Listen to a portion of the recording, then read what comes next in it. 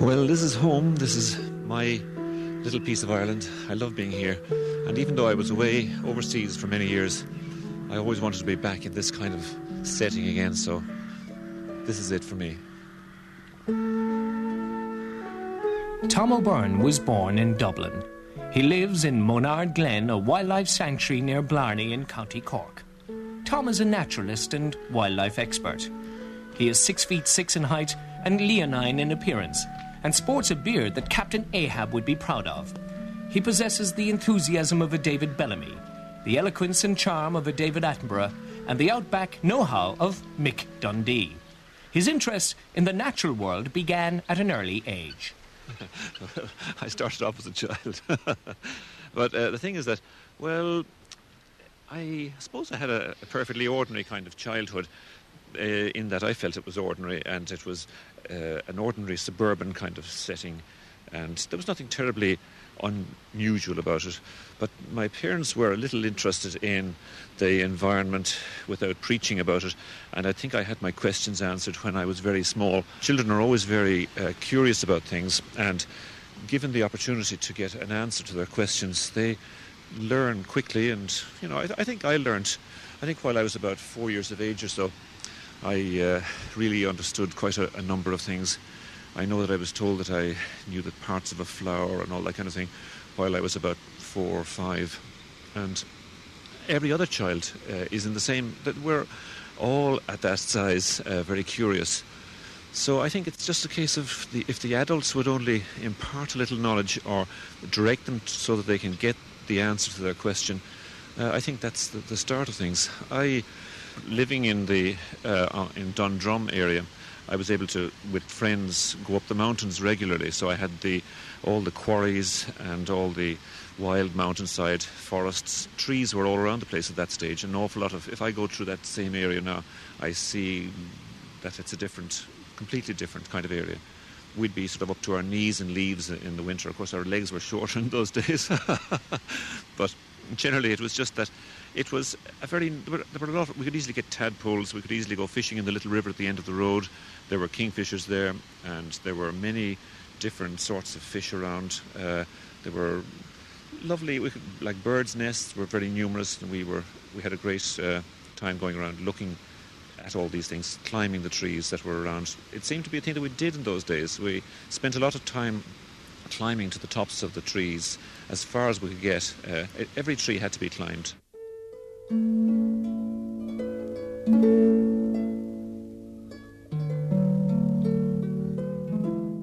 Well, Monard is a sort of place that was always explained to me as being down in Cork, where my uncle and aunt lived, and my cousins lived. And so as I grew up there, it was every place that they came across that was very beautiful. It was always compared to Monard, because Monard had a lot of people living here in those days, and beautiful gardens, and people who knew the place would realise that it was a bit of a fairyland-like setting here, very beautiful place. And so I visited the place when I was 5 years of age, and also I visited it before I went off to Australia. And I told them, of course, when I was going off to Australia that I was going to come back and get the place, that I'd wait till you see now, I'd come back and try and get this place. And when I came back, it had just been put on the market, and I'd made a private deal with the people who owned it. And it took me years to realise what had happened, because I'd been thinking about it too long. It just everything fitted together very nicely. It's as though it was meant to be, a sort of thing, Well, hundreds of years ago, there was a rath on the hill up behind us, and that was an interesting thing. Obviously, there was not necessarily prehistoric settlement here, but there was certainly a very ancient settlement of people in the area. And being the sort of place that it is, with a lot of water flowing through it, it must have been at least a place where they'd come down to fish or to do a bit of hunting or something like that in. As the years increased, of course, if you wanted to go back very, very far, there would have been a very large river coming through here after the Ice Age, and it would have got smaller as time went on. But melting ice, it's thought, made most of these grooves in the ground here. But in recent times, the obvious force of the water was something that they used, and mills of various types obviously flourished here, because the dye wood side of it and the making dye here is something that must have been very interesting. then in 1792, they tell me it was about that time when the ironworks got going properly. And it means basically that they dammed up the place. There were natural waterfalls here, but they built them up. And there were groups of houses and mills in 3 positions down along this valley. And it hasn't really changed that much, but of course the houses got an upstairs put on them in the last century. They were just single cottages, and I've got old woodcuts that show these cottages as just one story. Well, to me, it's a place where simply it is a mixture of a whole lot of different elements on the edge of the water. So it's the edge of the water type place, the edge of the forest. It's a place where wildlife, the different forms of wildlife, like to be. So it's a nice place for me to be. Just simply living here is beautiful.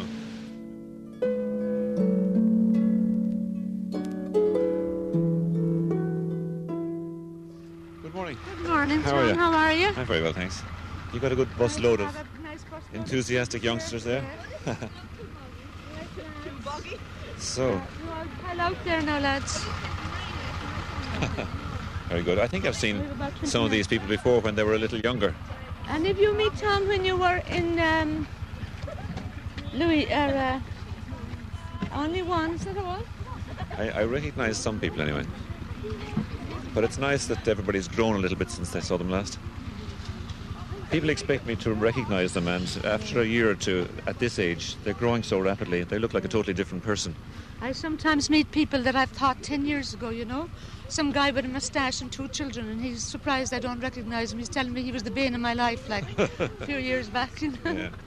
So we'll get together here and we'll start heading off up the avenue. Inside the gate here, we'll get together and I'll explain what we're going to see and how we'll proceed through the place.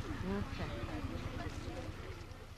The tree behind me always has a goldcrest's nest in it. The goldcrest has a nest as big as it's almost as big as a tennis ball, but it's suspended by cobwebs underneath the branch. So it uses cobwebs to make little loops, little straps over the top of the branch, and the nest swings around underneath the branch. It's not stuck to the branch.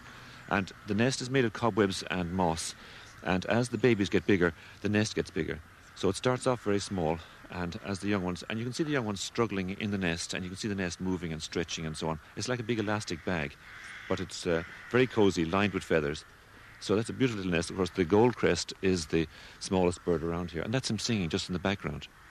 He might sing again for us there. But while oh look, there's a fight between 2 rooks as they tumbled out of those trees there. They're all taking up positions that will be the nest sites for them later on. Now, we stopped here because looking across the river here, there's a tree that's partly dead and it's got a lot of holes in it. And, of course, there's a bat roost in one part, a whole lot of Leisler's bats living in one. They're the biggest bats you find in Ireland. They're living in one part of the hollow tree. There's the stock dove nesting in another hole. There's a starling nesting in a hole above that. And there's a hole at the bottom. And otters often sit in a cavity that goes in from the base of the tree into a little platform inside. And so that tree, even though it looks not marvellous from a forester's point of view, it's nearly all falling down. It's actually, it's the one special tree in the whole place. A lot of creatures are hoping to get a flat in that apartment block. It's called Mind Your Own Business. It's a plant. It's a little sort of herbaceous plant that people grow in their gardens, and Mind Your Own Business is the name of it. They tell me. That's an ordinary ivy there, and of course you've got the various mosses. There's a little bit of maidenhair fern there, but you'll find a mixture of exotic plants here mixed with the wild ones, because there used to be gardens here one time. That's the same thing again. It looks a little bit like shamrock, but it's called Mind Your Own Business. Yeah. Miss, I have some here. It grows very close to the ground. Smart with you, Damon. No, he's couldn't be, because he said it to me. He said the same too, but Trevor, this is that too. No. Oh, can I hold him? Oh, can I hold him? Isn't it nice, isn't it? Oh, cute. Can I hold him? Yeah. Does he bite? No, he doesn't, no. It's a she, actually. Lovely. It's a little she. He's scrying. Well, these are the ones. These are the sort of animals that the ferrets were bred from these animals, and it's so domesticated ferrets. Domesticated polecats are called ferrets, but they're lovely things, aren't they? Like your woods. Well, I tell you what, I'll go down here a little bit, and then you'll be all able to get around me a little bit better. So if you go further down. I rubbed him. Can we hold him? Yeah, you can. So, but just hold him very carefully. If you hold him around the shoulders a little bit, he feels quite happy that way. But he's an interesting little animal. Now, he's the nearest thing you're going to be able to find to he's the nearest thing to a stoat. He's got stretchy little nails. Now, I don't want him to get too nervous, but so I'll hold him for a moment. But it's a stoat is exactly the same sort of an animal, a long, skinny animal with very short little legs and rather nice little face. They've got very sharp teeth, and they're very capable of using them. But it's used to people, and it has no reason to be cranky about people. But they have, and ferrets, of course, have a bad name for being rather vicious. No, they're not indigenous. They're not native to Ireland. You only find them in Wales and in Europe and places. Except that you will find the domesticated ones in this part. It is young. It's only a year old, yeah. She's the only one I have, yeah. But she's a lovely little thing, and she's very funny. She was injured, No, she just she was a young one when it came here. They live about 10 years roughly. How did you get her so tame, eh? Well, I reared her so she's tame and she's easygoing. I let her onto the ground here, and you'll see the way she behaves. Do you use her? They've got a good sense of humour, and they love to play. So they're more playful than a cat, really.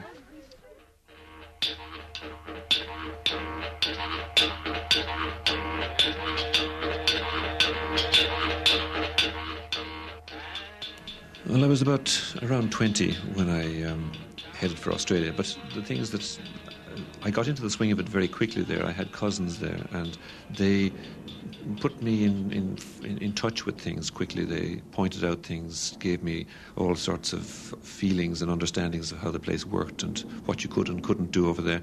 And so I feel that I very quickly adapted to enjoying the place. And I started off with the idea that I'd spend 2 years there, and I spent about 12 years there. You know, I was always living in the bush or out with various people. I was droving, mining, and doing all kinds of things for the first few years, and then I got into the marine side of things and the exploration in the mangrove swamps and with the research vessel and all that kind of thing.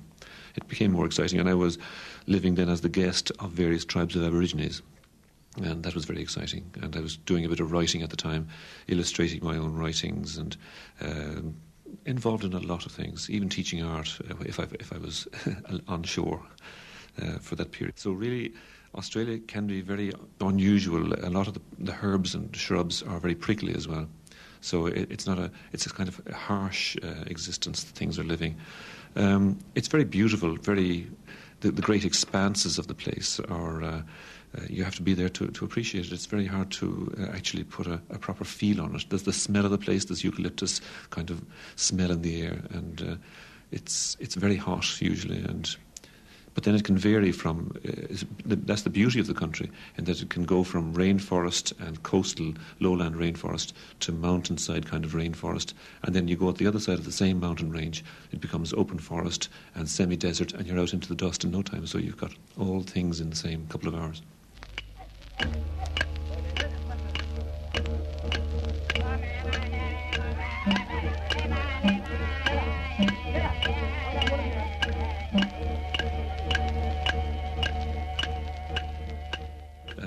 Well, it'll be about 100 miles between petrol stations, that kind of thing. So you carry a bit of juice with you, and you carry fan belts, and you have all kinds of gear that just basic things that would help you to be able to get a car through different kinds of country. And you have to know a few tricks as well.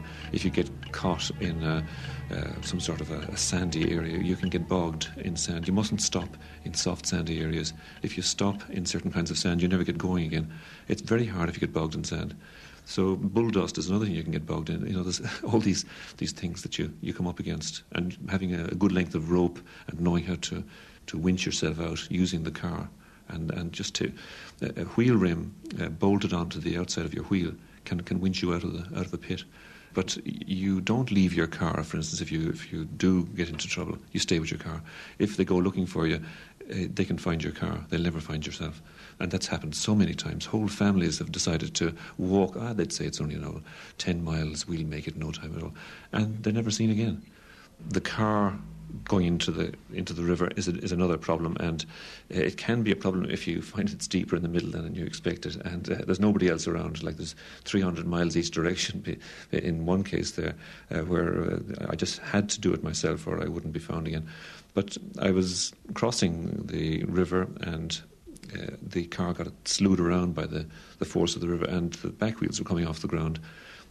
You just simply have to make a decision, and I opened the door of the car, and that let the water in around me, so now I'm sitting in water, and it brought the car down onto the floor again, as it were, and I was able to drive along. And of course, going very slowly in first gear and hoping like heck that the water wasn't going to get in around the engine too much. I had the fan belt off, which is very important. If you have the fan belt off in deep water, it throws water over the engine and you short yourself out and you stop. But when I got to the other side, I couldn't get out of the water because the car was too heavy now. And I had to open the door, and I had all kinds of unwashed clothes and things like that stuffed onto the seats beside me, and I had various other things piled into the passenger seat. And when I opened the door, the water rushed out beside me, and all these things went out over the side and over the waterfall and down into the Gulf of Carpentaria.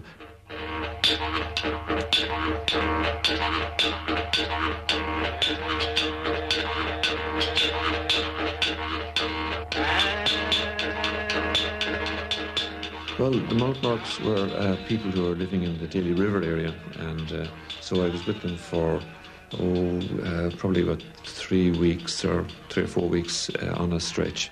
I was in that area several times, but this particular time I put the car on blocks and I went off with them, and we kind of went walkabout, and it was great. We were doing an awful lot of fishing, mainly living on the river and surrounded by, this was a very crocodile-infested river, and I ended up taking quite a few small crocodiles from there actually eventually and bringing them to another place. But a beautiful sort of lifestyle with these people. They're very they've got a great sense of humour, and they have a great way of enjoying the bush and themselves. And of course, they see everything as being a fella. A tree is a fella, a rock is a fella, the ground is Kunapipi, the Earth Mother. So they have a lovely feeling for their own involvement with the soil and the land, and they're a very kind of you have to live with these people for a while to realise that they are an honest and very interesting people to be with, you know.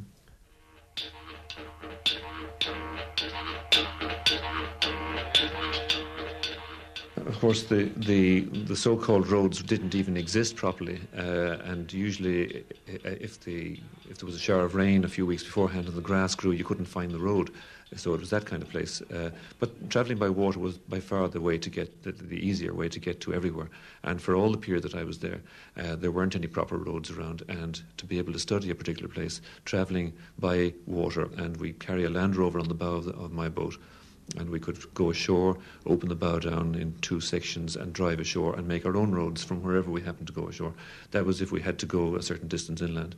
Being on the vessel gave us also a kind of little hotel to live in while we were travelling around, you know, because the galley facilities and the supplies and all that kind of thing was all making life a little easier. Though catching food in the area was extremely easy. Fishing was absolutely amazing fishing there.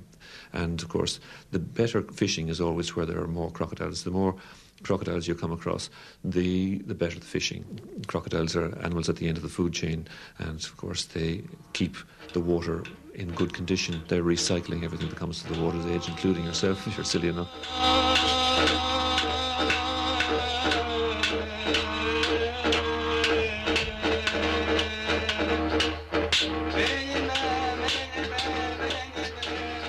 Crocodile is the double-decker bus of the bush.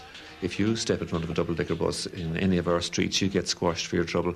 And likewise, if you don't read the signs and know at what time of the year not to do certain things, you'll walk into the middle of a crocodile's sort of area where she's laying a nest or laying eggs and making a nest and so on. And crocodiles essentially are very predictable things. They will always behave a certain way, and like for instance some of the big crocodiles they're well into their 2nd century, and they've been known by Aborigines of many generations, the same crocodile, and they're not going to get into trouble with this big crocodile. He's part of the scene. But generally people do get into trouble if you're hunting them and you get bitten by one, or if you are around about Christmas time in the wrong spot, a female will attack you, but she won't eat you. They're the ones we keep hearing about. We hear about people being attacked and getting away with it, torn to rags very often, just barely getting away with your life. But that wasn't a hungry crocodile. That crocodile shows itself on the surface of the water, rushes towards you and pulls you around the place and tells you to buzz off. Really, it doesn't want you around. It's nervous because it's got a nest nearby. But there are the occasional ones, like the one that I knew in the Mission River while I was there. This man, Peter Reimers, was eaten by a crocodile, and he, after a pig hunt, went in swimming, and he swam around for a good while. And then, of course, when he was getting out of the water, as is always the case, because when you have your back turned, the hungry crocodile will come up behind you and take you. And it's you don't get away from those big crocodiles when you do something like that. But this fellow should have known better. The local black fellows, their expression was, this fellow's a white man for nothing. They see us as people who sort of fly in aircraft 1 minute and then get eaten by the local crocodile. It's like, they think it's ridiculous. And they thought this was an extraordinary thing to happen, and they were kind of slightly amused about it all. It was a sad occasion, of course. A group of people went out and killed the crocodile. He was found because the one of Peter's legs was actually floating on the surface, and that was easy then for us to find him. We're very soft things, and a crocodile is a very massive, terribly powerful animal. And even though we resent the idea of being eaten by crocodiles, there's an awful lot of maiming goes on in car crashes all around us, and it doesn't even get to the headlines anymore. But when an animal decides to eat one of us, it becomes world news. Peter was sort of almost 2 days in the crocodile before we got the crocodile back onto the land and opened him up and everything else and took the body out. But he was complete inside, in one piece, more or less in one piece inside. 89 FM, Cork. On 89 FM's Wildlife programme today, Tom O'Byrne is joined by Barry Mescal, and it's on with the wellies as they head out to a flooded Lee Valley. Yes, we're on the beginning, the first little part of what has been in recent years put together as the Lee Valley Wildlife Sanctuary. All the owners south of the river, and we're right opposite the county hall. You get in there all the time, yeah? Yeah. Good. That was very interesting, though, that turbine house there, wasn't it? It is. It's lovely, isn't it? I thought let's get back to John Sheehan and talk to him about it. Yeah, it's one of these very old places, and yet it's in perfect running order. But I love the idea of water, driving water. The whole idea that water is driving all that machinery, and no need for electricity and no pollution of any sort. It's a little bit like those old hydraulic rams that work. Imagine it's been going since 1867. Did you see the amazing plaque on the wall there? Yeah. It's a very interesting area. So where are we off to now then? We're just going to go up here a little bit, and there's a gap in the wall. We'll be able to get through into some of the flooded ground on this side of the river here. You must know every nook and cranny, Tom, of the county, not my country. But tell me, how did you get into this kind of programming? In fact, it's so interesting, isn't it? Well, I started. The first program I did was about 5 years ago with Dan Collins, and from then on we've been doing them more regularly, and we end up doing what we're doing now. But it's sort of a thing that it just grew as we kept doing it. We got more into going further afield and all that. I suppose as soon as you do one, you see so much more material for the next one that you can stand in any spot almost. Exactly, yeah. There's no end to the amount of material available, because even with all the programs we've done, we haven't ever actually had to go back to the exact same place again. What kind of reaction do you get to the programs? Well, very good. A lot of course, phone calls and letters and all that kind of thing. But any feel I get from outside, as it were, gives me to feel that it's generally appreciated, and people like the idea of. I think we're we're coming up along here, yes. Okay, we'll put I it think here. it does so work nicely. I think somewhere along here, there's so much water around now that... No, I don't think we're going to be able to do it here. It's too soggy. We're going to have to go further up. Then, shall we? Yeah, where we could normally get through, it has about 4 feet of water in it. Right. This place was impassable, in fact, last week. Yes, there were quite a few flooded roads around here. Right along the Lee Road. In fact, the other road, which is parallel to it, the Carriground Road, Yeah. both of them had 3.5 feet of water in them. Yes, well, of course, it was all part of where the river flowed in before, and it's very hard to avoid it.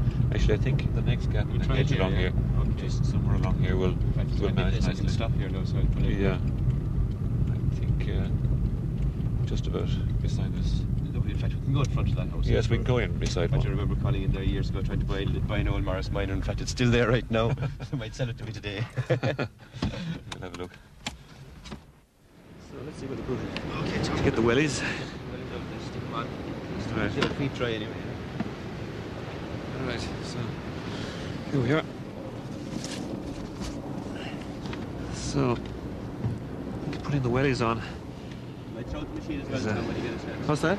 Might throw the machine there when you get a chance. Oh yeah, just a second now. We'll get the binoculars too, just so that we can see what is in the distance. Bring a camera along as well, just in case we see something that's fascinating. Right, we're off. Yeah, we'd probably be better. In fact, get a bit of shelter from the wind and Oh, yeah. get closer to the natural sounds as well, background atmosphere, you know. Yeah. So we'll have If we go into the gap down here, we'll be able to see what's happening.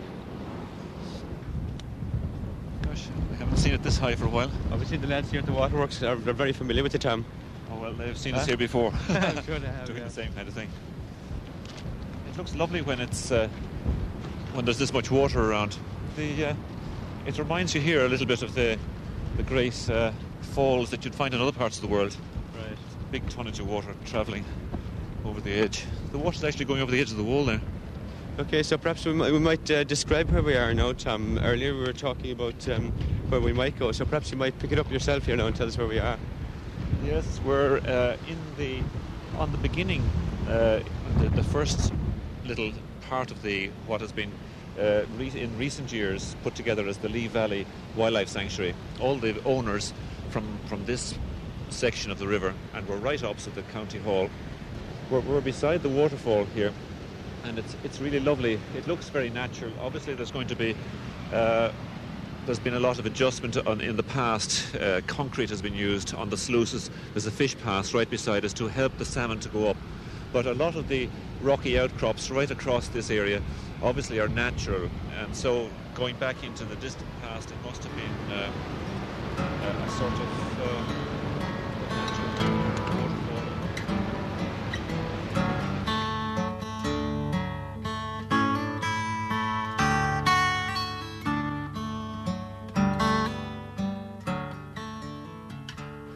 Well, we're never doing enough, but at the same time we're doing an awful lot nowadays that we haven't been doing in previous years. So there's every reason to be very optimistic about the way things are going.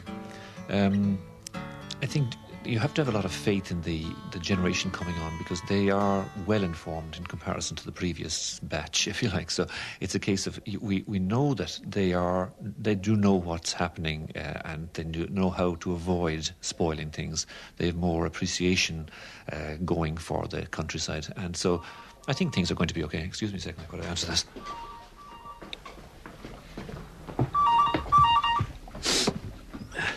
Hello? That's right. Oh, yes, fine. Oh, and are you sure it's a jackdaw? Does he have blue eyes? Great. And he's one of the crow family, of course, yeah, with sort of a dusty grey head. Grand, so I operate from home, so the room I'm using in there now has filing cabinets and answering machines and photocopiers, all that sort of thing. And I operate from there, and a lot of stuff comes my way all the time, and just that people are asking me questions about things, and the phone, it could ring any minute. It's all the time on the hop there. People asking questions about various things. They find injured things, and of course, as the year goes on, There will be bats coming in, and the sort of a bat hospital here during the summer. And that means putting little splints on their wings and getting them to fly again and feeding them in that process and so on. And the birds that come in with damaged wings, and we get a lot of them flying. There's always the casualties that don't make it, the ones that simply they've been damaged inside as well, and you don't always know that, so you have a few casualties all the time as well. But last year, for instance, I put, I think it was 6 kestrels and a number of other sparrowhawks, 3 barn owls, and a peregrine falcon and a few birds like that back into the air again. That's very satisfying to see them flying up and away when they come in with a damaged wing or whatever. And so there's quite a lot of good, successful stuff happening here. From a study point of view, it's interesting for me to be doing it, and I find it's easy to look after 4 or 5 things. If I'm looking after one thing at all, I can look after a few more, so I don't find it any strain to look after these things. I like to be out doing physical things when the weather is right. I don't always get time to do that, but I've got an awful lot of physical work to do outside to just get this place to be the way I'd like it to be. So I like that kind of thing. But I'm writing and I'm involved with different associations and organisations. Despite the fact that there's so little now left of the Kowloon Bridge above water, what's beneath the sea is still causing a lot of concern. And what's particularly annoying to local people and local environmental groups is that the entire salvage effort now seems to have been completely abandoned, and there's no national interest in the problem. Well, that was a period that really, there was no mechanism around to cater for this sort of occurrence, and nobody actually was in a position to do anything in a very professional sort of way. And the official line at the time was just to put everything down as it arrived on the beach, to kill it. And in some areas, there were no birds at all found officially, and so everything that was found was killed. Well, I feel we learned an awful lot by studying what we were doing, and we had a better result especially over the 6 months that we held the birds. We had better results than the RSPCA in England. Very small numbers went back into the sea because there was an awful lot of oil continually on the sea all along the coast. So we hung on to some birds too long and had more casualties because it's very difficult to feed birds on frozen food continuously. And we learned, but I think what we did come up with gave us the knowledge to be able to do better the next time such a thing would happen.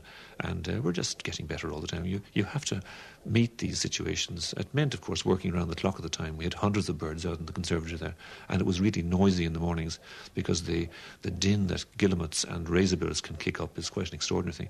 The guillemots have a sort of a sound that sounds like no, no, and in the middle of the night time they'd all chime out with this no, no, no, no.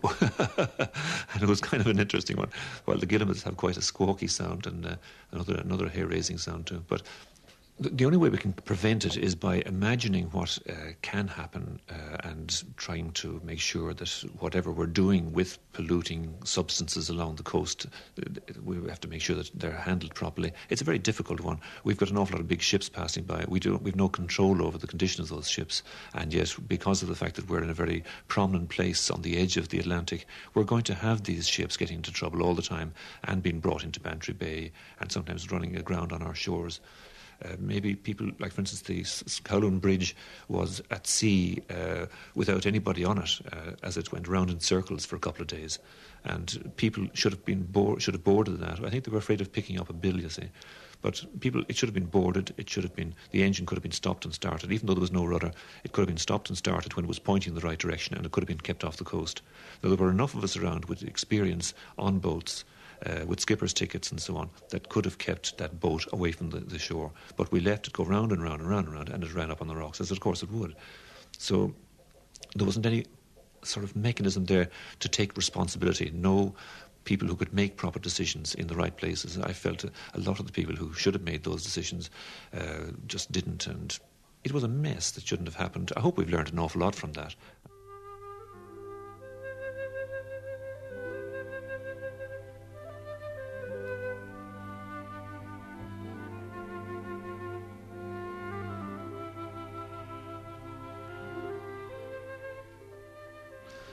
Well, I suppose I've got lots of pet dreams and pet projects, all right. There are things that we're starting to do now anyway. The Sanctuary Link project is probably the first one that we got into paper condition in any way. We've decided to get a kind of necklace of sanctuaries around the country. So it simply means different branches of the Irish Wildlife Federation would take charge of their own particular areas, and other environmentally interested sort of groups would be asked to take an interest in their own particular area. It means getting an ordnance survey maps. It means marking where all the little woodlands are. And it means joining each one of these woodlands together with a healthy strip of hedgerows between one and the other. It's a project that will take 10 years maybe or more to get it right around, and I'm hoping that it will include the 6 counties in the north as well.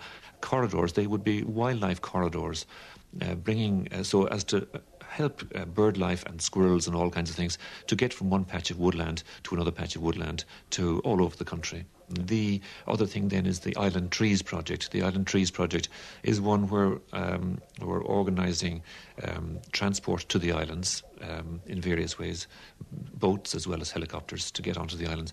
It's just a system of trying to get trees to grow on the islands at all.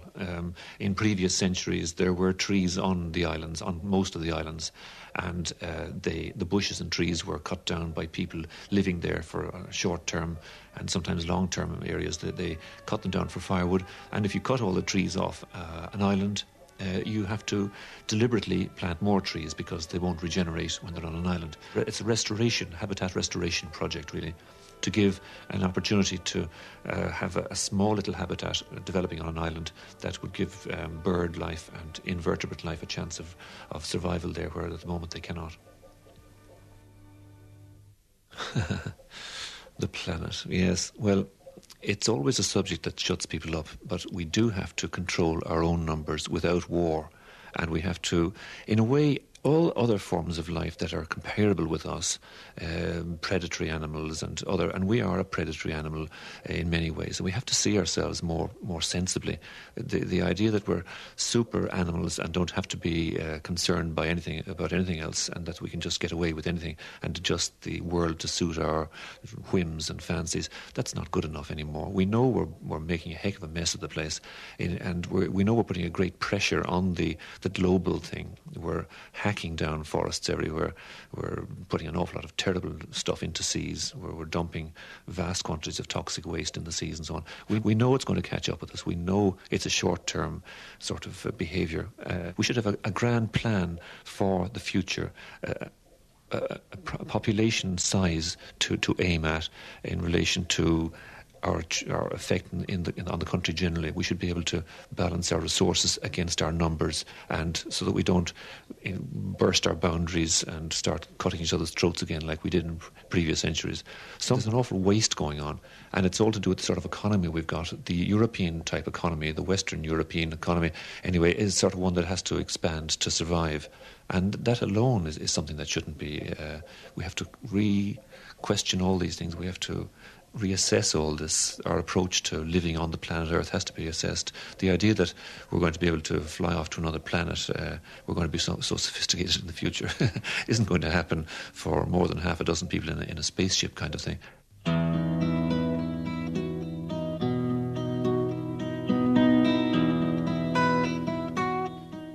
We're stuck with this planet, and we've got to look after what we've got. And we've got a very beautiful world. And if only I could bring people to the places I've been to, they'd really appreciate what we've got to look after. It's a very beautiful world. And being curious and inquisitive and sort of being in love with everything all the time is it's rather a nice way to be. Maybe I'm just sort of talking about myself, but I don't know. I think if we only realised what we're endangering, we wouldn't allow what's happening in many cases.